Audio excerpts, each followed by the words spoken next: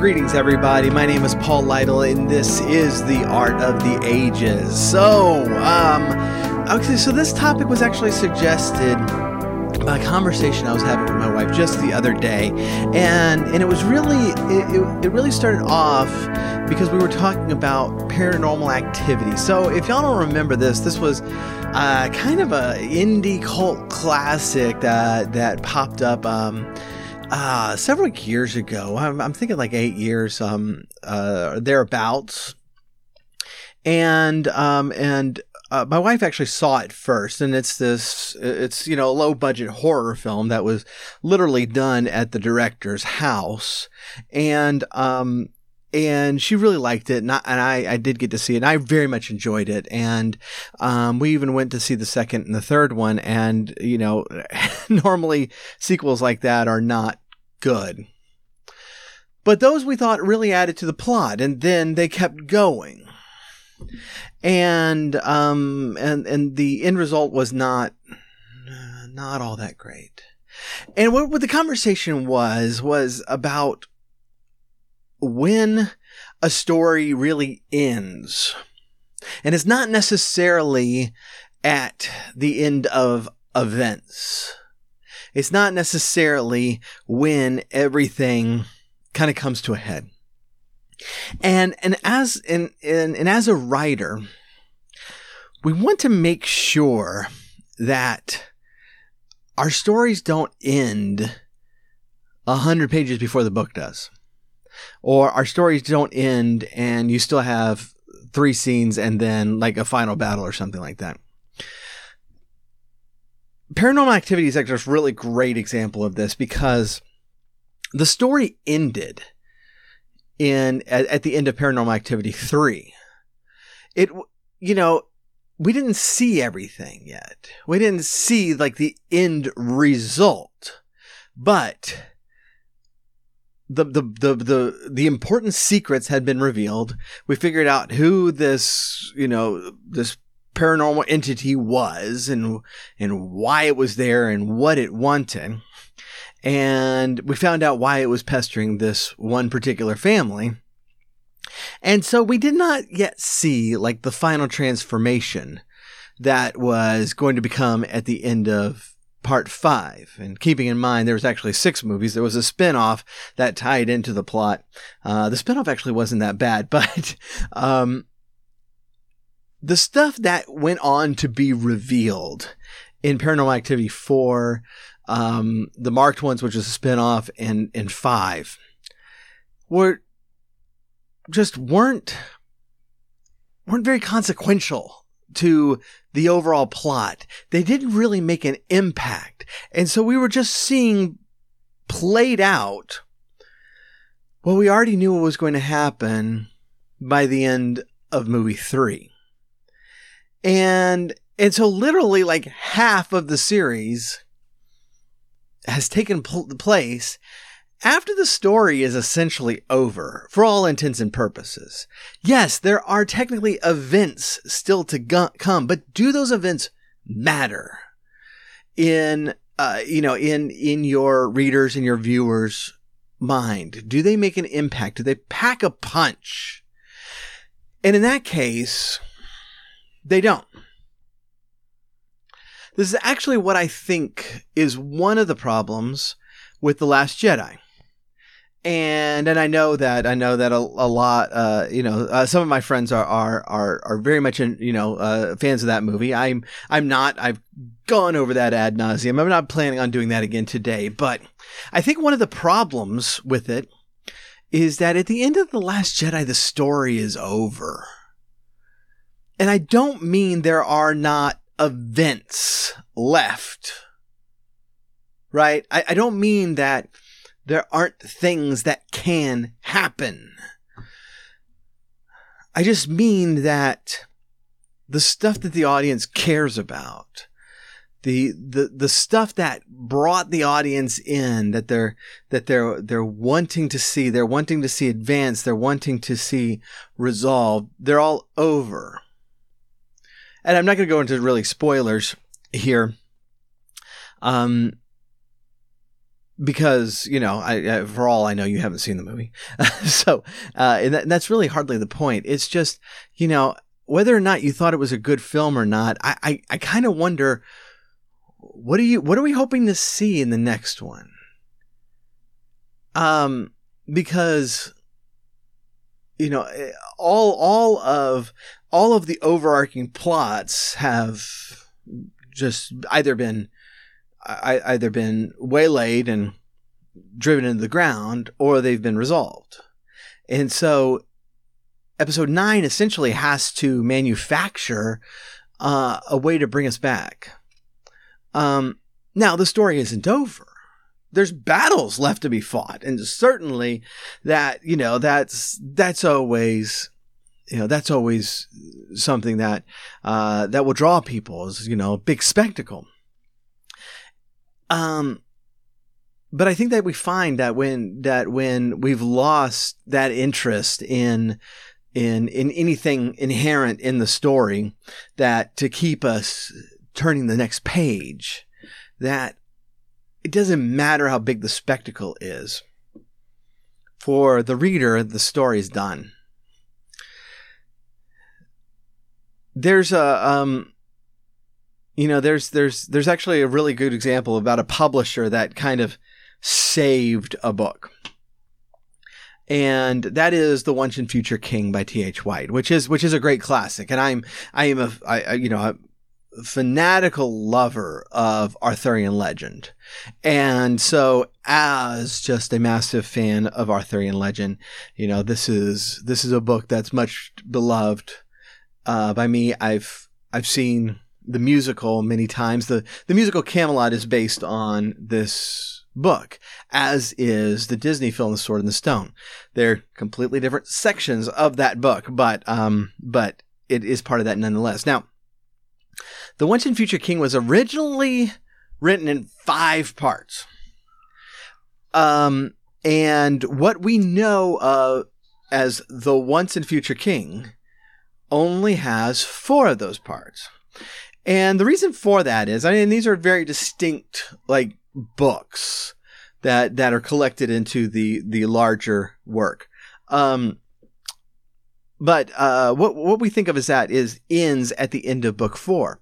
Now, book 4 ends right before the battle between Arthur and Mordred.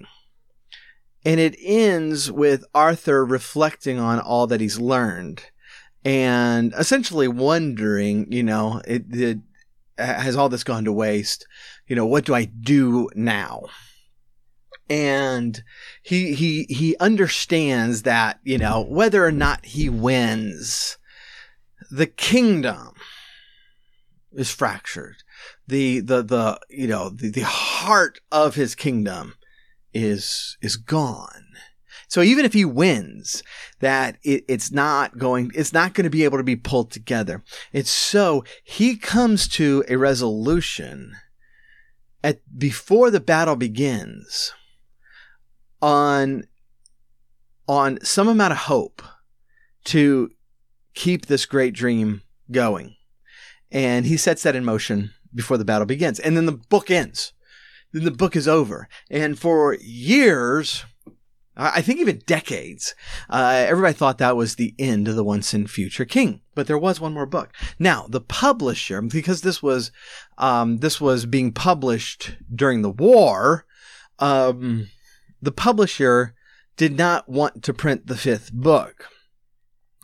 First, because there was a paper shortage. And this is a really big book. Once and Future King is the size of a long novel. Add yet another book, another 100 pages to it. You've got yourself just a really hefty book. But the other reason for it is there is a very distinct anti-war message in the final book. And it's, we're in the middle of a war here. We can't be doing that. And so the publisher is like, no. We're going to end it there. Now, this was very wise on the publisher's part. And it's not because of the reasons that they stated. It's because the book ends there. The story is over. And I absolutely, and the final book was published finally. It was published as the Book of Merlin. And it is the last chapter of The Once and Future King. It's about 100 pages long. I absolutely loved that book when I read it. I absolutely loved it. It's one of the few books I actually, and it's not terribly long, but I read it in one sitting.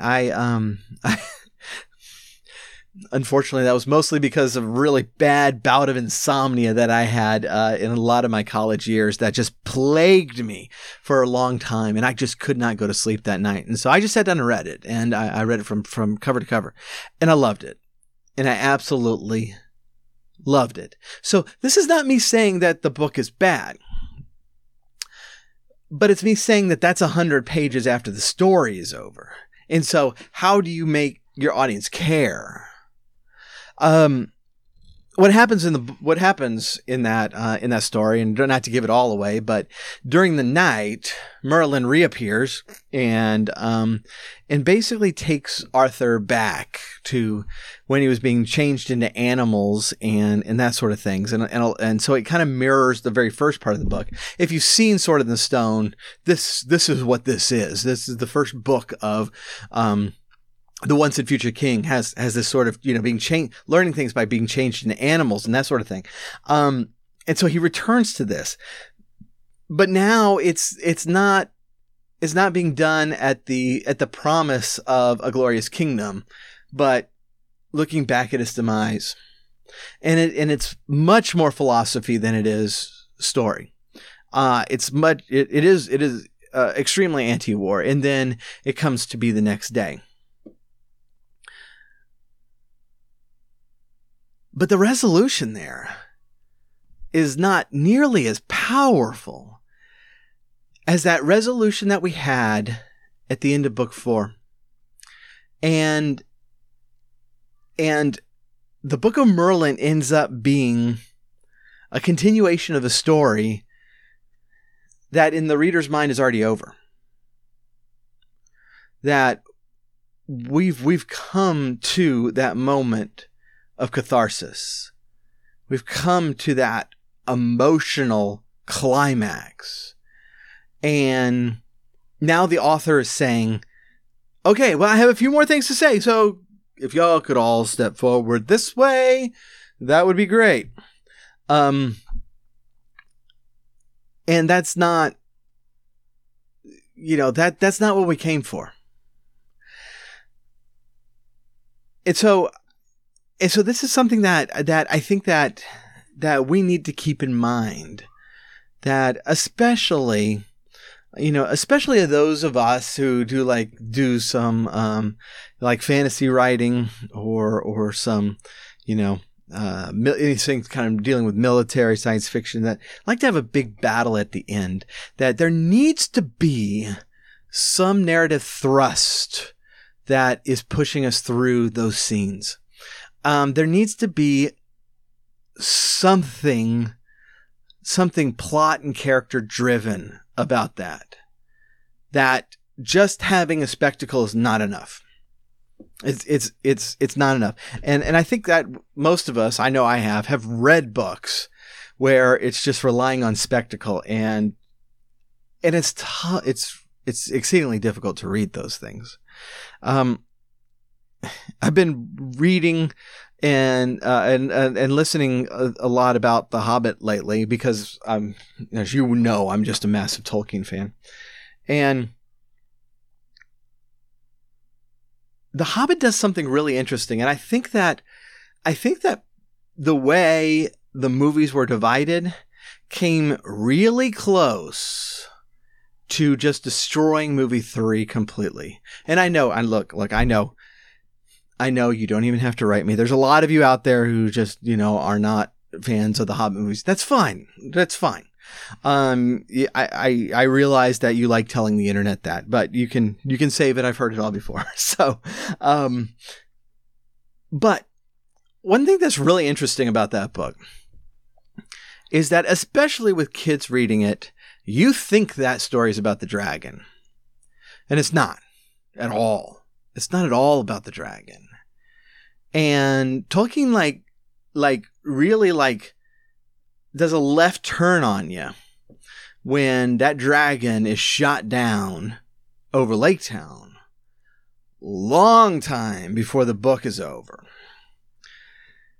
And by then you're starting to understand the real narrative thrust, and you're starting to realize the real conflicts.